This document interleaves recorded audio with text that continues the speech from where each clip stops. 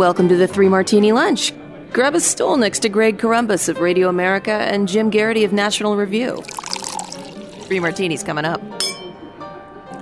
We made it to the end of 2020. Jim, I think that's perhaps the best accomplishment we can possibly point to this year. It's been quite a year. It's been quite a series here of our year-end awards. This is the sixth and final installment. Obviously, here on New Year's Eve, we are down to our final three awards, but in many ways, they are the more prestigious. Really, two awards. We have our Person of the Year and our Turncoat of the Year, and then we'll offer our predictions for 2021, which will hopefully be a much better year for many people than 2020 was. But Jim, it's time for the biggest one, Person of the Year. Who's your choice? So it is one of those odd situations where I've had to come up with, I had to look up to make sure I have the right way to pronounce the name of this person.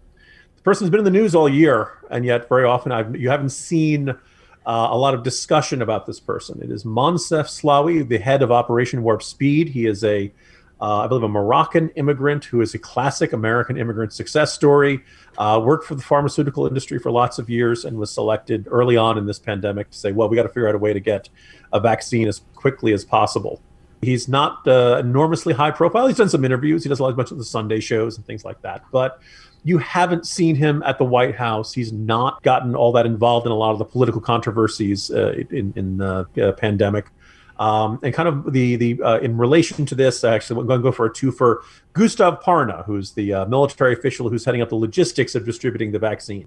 Two guys who probably, when the book is written on the story of this pandemic and how it was beaten, these two leaders are going to be a very key part of this story and probably deserve more attention than they have gotten so far this year. Again, they don't pound the table. They're not wild and lively personalities. I think it was really significant to me a couple of weeks ago when Gustav Parna, there were issues about getting enough doses of the vaccine to various states, and Gustav Parna stood up and said, that's my fault. We haven't done that as well as we should have. It's human error.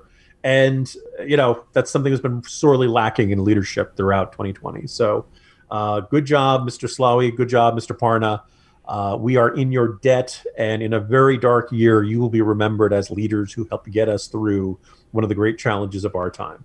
Excellent choice, Jim, not only because he was at the tip of the spear for as you pointed out, the best idea of 2020, but one of the most amazingly successful operations in an emergency we've ever seen. Probably, at least on the medical front, the greatest we've ever seen in human history. And so excellent choices all the way around. And the fact that they're not household names makes it an even better selection. I'm going to go through a couple of honorable mentions. First, on the purely political side, I was going to pick Jim Clyburn because Joe Biden was essentially floating face down in the water after 3 states. And I think he probably would have won South Carolina anyway, but I don't think he would have won by the margin that he did without Jim Clyburn rallying to his side. And that really set the tone for all the other non-Bernie candidates to get out of the race and rally behind him, with a sidekick of Elizabeth Warren, who kneecapped Mike Bloomberg and then stayed in the race just long enough to damage Bernie on Super Tuesday. But if you think I'm going to name Elizabeth Warren my person of the year, you got a lot of things coming. All right. The proper answer for me is probably just doctors and nurses in general for their tireless response to the pandemic this year. But we like to put an actual face on this, and it's actually not going to be an American. It's the person who got into a lot of trouble and ultimately died as a result of his efforts to tell the world about COVID-19. It's Dr. Li Wenliang. I don't know if I'm saying that right. I'm probably not. But he was a doctor in Wuhan. He's an ophthalmologist, actually. Found out about this disease that was going around. Didn't think that the proper information was getting out there, so he made it his mission to get it out there. As we talked about last week, the Chinese don't like that when you get information out that they don't want to get out. He was roundly condemned. Ultimately, he ended up catching the virus. He died from the virus. But long before the Chinese or the World Health Organization admitted what was really going on with this virus, Dr. Li was out there telling what he had seen and the information that was coming into him, trying to tell the world what was really going on. And so because of the Chinese, we lost several weeks in terms of getting ready for this. But if we had listened to Dr. Li in the first place, who knows how many lives could have been saved. But he's my choice for Person of the Year. Greg, that was also on my list. Yes, another underappreciated story of the past year. Definitely. And so, again, 2 names most people, if you asked them on the street. Probably couldn't tell you who they were or what they did, but critically important for 2020. All right, Jim, let's dispatch with the warm fuzzies here, and let's go to Turncoat of the Year. What do you have? So this is another one where it's not the most familiar name, or I should point out, maybe it's the most familiar first name, but not the most familiar second name. And 2020 was a big year for names that are difficult to pronounce. Dr. Tedros Adhanom, who is head of the World Health Organization, is my selection for the Turncoat of the Year, Greg, under the principle that the World Health Organization is supposed to be on our side against the virus, not the other way around. Perhaps I exaggerate slightly, but I think in the when we put together the long history, the story of 2020, first and foremost, is the story of the pandemic. And the story of the pandemic begins and is most consequential in China, despite the cost it has inflicted around the world. Because not only did it originate in China, that was our best shot of preventing this, global catastrophe. And a big part of the problem was the Chinese government not being honest about it, insisting it was not contagious from human being to human being, when in fact it was, when doctors on the ground knew it, when doctors on the ground were catching it from their patients. And the World Health Organization, this is where you can insert every "you had one job" meme and GIF that you like. The World Health Organization, this is what the World Health Organization is for. All of their other public health and awareness campaigns and all of that are all nice, but really stopping something like a global pandemic before it spreads too far is exactly what we would want to have the World Health Organization. And I think the fact that they've gotten active for all kinds of causes, including, by the way, abortion rights and other things that are not necessarily something that most people of us would define as being a natural topic of focus for world health, seriously controversial topics and things like that.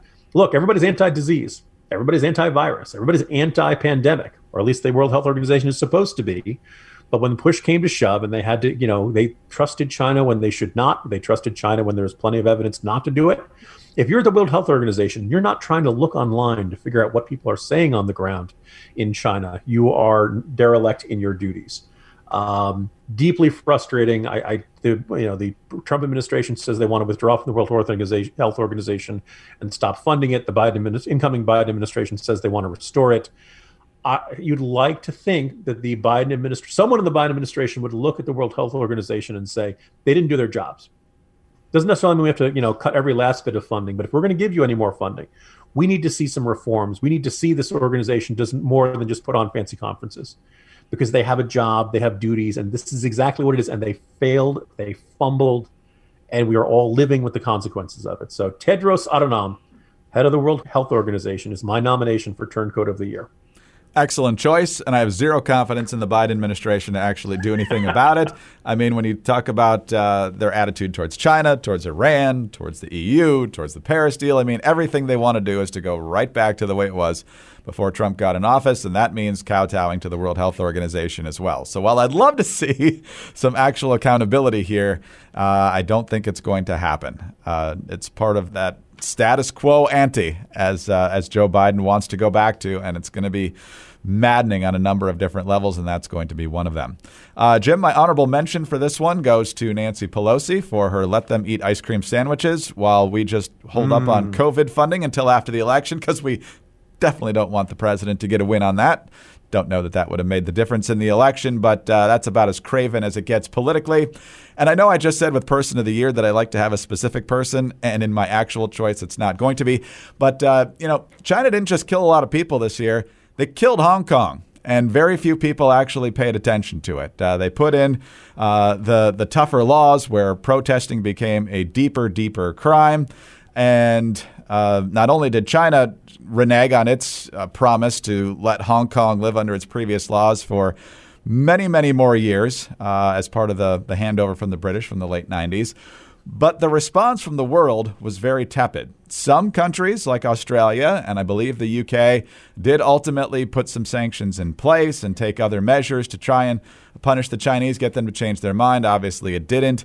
I thought the U.S., I know there's a lot of other things on the plate, but I thought the U.S. was very weak, at least publicly, in trying to beat back what China was doing to Hong Kong, to the freedom-loving people there. I mean, I think the protests of the people in Hong Kong in the face of Chinese oppression is one of the most inspiring things we've seen, and it should have been something that rallied the entire world to the cause. So for the Chinese and all the people around the world who know better, especially Western nations who could have done a whole lot more to browbeat China verbally and policy-wise, and to make statements and have gestures that show that you stand with the people of Hong Kong, the way Reagan did with the people of Poland with Solidarity and other people behind the Iron Curtain back in the 1980s. That made such a huge difference back then, and it could have made a huge difference now. I don't know if it would have changed it. China doesn't necessarily care what everybody else thinks. They just like to exercise power and have more people under their thumb. But the fact that it happened so quietly without more outrage from the international community, it's not only Red China, but nations, including Western nations, that did not stand up for the ideals of freedom and democracy the way they should have. Another excellent selection there, Greg. There are times this year where it has felt like following the news, like drinking from a fire hose. Yes. And it's, easy for big, consequential actions to get lost in the shuffle. And the de facto takeover of Hong Kong, the eradication of whatever liberties it had, definitely sounds like one of those stories that we'll be dealing with ramifications of this for years to come, and it didn't get the attention it deserves, admittedly, because we had some other big issues on our plate. Hey guys, it's Mock and Daisy from the Chicks on the Right, and we're excited to tell you about our podcast, the Mock and Daisy Common Sense Cast. If you've been stressed lately with the information overload on social media, or just don't feel like anything in the news makes sense anymore, don't worry, because we're here to clear things up. Every week, we discuss topics like cancel culture, national crisis, what's happening to our new generations, and if you're just plain tired of people trying to tell you what to do or how to live your life, we tackle that too. Find out more by going to our website, chicksontheright.com, or start listening on the Apple Podcast app, Spotify, or your favorite podcast app. Don't forget to leave a comment or review and subscribe. Jim, we both saw the pandemic coming, of course, at the end of last year. No, we didn't. But we still have predictions for 2021. We're obviously going to have a new president, and who knows what else lies ahead. What's your prediction for the new year? It was funny. You asked me about a year ago, and I said the prediction was pain. Pretty much, yeah. Quoting Mr. T from the Rocky movies. And, I ended up being more accurate than I knew on that one. I think if you go back somewhere in like late January, as the pandemic was starting to spread out of China and into other countries, but really hadn't become much of an issue in the United States, I said, this pandemic could be the second most important news story of the year after the presidential election. And I think I only missed it by one, Greg. My prediction for 2021 is thankfully something better. I don't know exactly what it's going to be. I'm not thrilled with the incoming president, but I do feel like this has been almost a global. It's been a calamity. It's been a catastrophe. I don't know if it's necessarily been a near-death experience for all of us, but it's been a situation which it has touched the lives of everybody. We've been separated from our loved ones. We have been. Many people have lost their jobs. People have lost their businesses. People have been told to stay at homes. We've lost, as of this recording, we're well north of 300,000 people. That's like 100 times 9/11. That's the scale of this has been absolutely horrific. We have new hope because of the vaccines. As you're hearing this, people are, getting it shot into their arms. We're getting a little more protected each day. A good portion of Hunting for a Horseman, was trying to, in the early months of this pandemic, trying to imagine what the world was going to look like on the other side of this when the pandemic had ended. And I portrayed a world that was still kind of in a psychological hangover, still kind of dealing with the ramifications and trying to climb out with all the pain and suffering and everything we had lost during the pandemic. I think I might have gotten that part wrong, because as I look forward to 2021, I actually feel a certain amount of optimism. We've been tested, and we've gotten through this hopefully more or less okay, or hopefully you've come through this okay. And hopefully with a newfound appreciation for the things in our lives we were not allowed to enjoy, whether it was family gatherings or getting together for the holidays or going on vacation, museums, live sporting events, movie theaters, live performances, all these things that are part of things we enjoy in life were taken away from us for the better part of a year. We're going to get them back in 2021. Not all at once. It's probably going to be gradual. It's probably going to be slower than we like. But we're going to get back to something akin to normal life. And maybe we'll begin to realize, hey, normal life, even with its frustrations, the traffic jams, the work deadlines, the stress, kids' homework, school will come back next year. That's going to be delightful. And I say this on behalf of every working parent. We will come into we'll begin to appreciate the joys of normal life. And one of the things which kind of worth noting is, so far, We've seen a slow but steady climb out of the deep economic pit that was caused by the quarantines and the closures. There's going to be a lot of pent-up demand. A lot of people are going to want to go out on vacations that they weren't able to take and go out to the movies, go out to the theater, eat in bars and restaurants, all the things we haven't been able to do at all or have had to do under greatly reduced circumstances since roughly March of 2020. That could be a lot of pent-up economic activity, and that could be a lot of pent-up economic demand, and business could be booming as 2021 accelerates and life gets back to normal. So maybe we'll have a roaring economy. I didn't vote for Joe Biden. I think if Biden is smart, he would recognize America could really use some nice, calm, quiet, peace and prosperity. And if he can deliver, so that means no big tax increases. That means no sweeping changes. We don't need a socialist revolution right now. We just need our lives to get back to normal. If Biden is smart, he can pick up on that. We could be in a really nice place at the same time next year, Greg. The country could be enjoying peace and prosperity in a sense of enjoying the good times that we were denied because of this great ordeal of 2020. Or they'll probably screw it up, Greg. There's a decent shot of that, too. You know, it's worth pointing out, we probably should have pointed this out at the beginning of the series, that Jim and I only know the categories. We never tell each other what our choices are for each category, which is why I mentioned, well, that was my first choice too sometimes, but here's another one just to kind of fill out the discussion a little bit more. We did not talk about our predictions. And it's going to be pretty obvious because I hope you like Jim's optimistic vision of what the next year might look like. Because here's my almost 180 approach to this. So I hope you're right, Jim. I hope your prediction's true and mine's not. But I expect the Biden administration to go pretty hard left, particularly after the first 100 days, and especially if the Democrats win the 2 Georgia Senate seats, which I have a sinking feeling they will, in some part due to the fact that you've got people like Lynn Wood and others saying that if you think that there was malfeasance in the presidential race, you need to not vote at all in the runoffs. I don't know how many people are going to listen to that. Hopefully it's not many, but the races are tight enough, and they certainly were on Election Day back in November, that just a sliver of a percentage of people buying into that could make a huge difference come Election Day. And if the Democrats control the Senate 50-50 plus Vice President Harris, you are going to see a litany of legislation coming down the pike that is going to make your toes curl. There will be efforts to soak the rich in taxes. There will be a push, I guarantee you, for what they call the Equality Act, but what is really an inequality act for churches and for schools and anybody who doesn't toe the LGBT agenda. There's going to be efforts to put the taxpayers on the hook for student debt that was willingly taken out. There is going to be a lot of spending in a lot of areas that's going to blow the debt up even more. And I know Republicans have kind of lost the ability to take the moral high ground on the debt since they didn't mention it much over the past few years. But I don't think there's going to be much of a slowdown from the push leftward. Biden's going to couch it in fairly moderate language, but there's going to be an ocean of red ink added to the ocean we already have. If Democrats control the Senate, a lot of that's going to get done. If Republicans can hold on to one or both of those Senate seats, then it's going to be a little bit different. But that means Biden's going to have to do a lot of it by executive order because McConnell won't let it come to the floor. I don't think that the left, where it is right now, is going to stand by and let Biden just kind of be a caretaker. They're either going to push him loudly in that direction or just shove him with 2 hands in that direction. And I hope I'm wrong about that, Jim. But the left has gotten to the point where they really don't want to wait for anything anymore. They're not willing to compromise on much.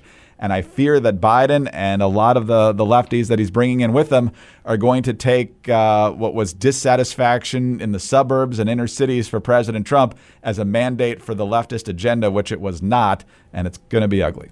So, again, I hope it's yours. I hope it's your vision for 2021. This is why people enjoy the Three Martini Lunch, in that, you know, we appeal to your greatest hopes as well as your greatest fears, all often in the same segment.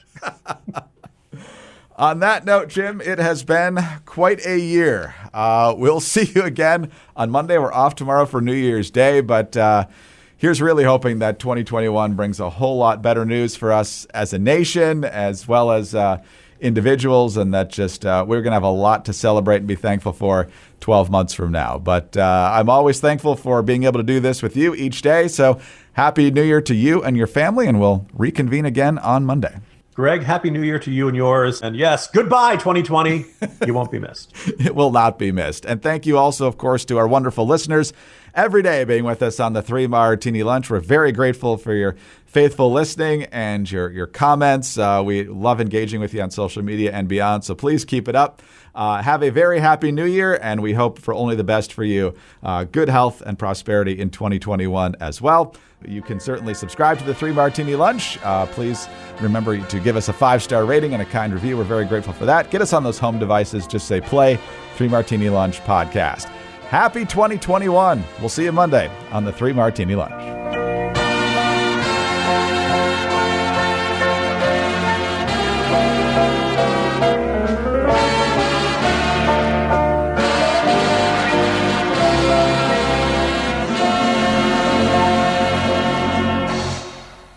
Hi, it's Dana Lash, host of The Dana Show. Every day, I'm here to keep you up to speed on the most important stories and info that you need to know in your very busy life. And if you're always on the go and you want to stay connected, just download our daily podcast and take it with you. It's a great way to get up to speed on what you need to know and what legacy media may not be telling you. Visit danaradio.com and click on the podcast link or subscribe at iTunes, Spotify, or wherever you get your favorite podcasts.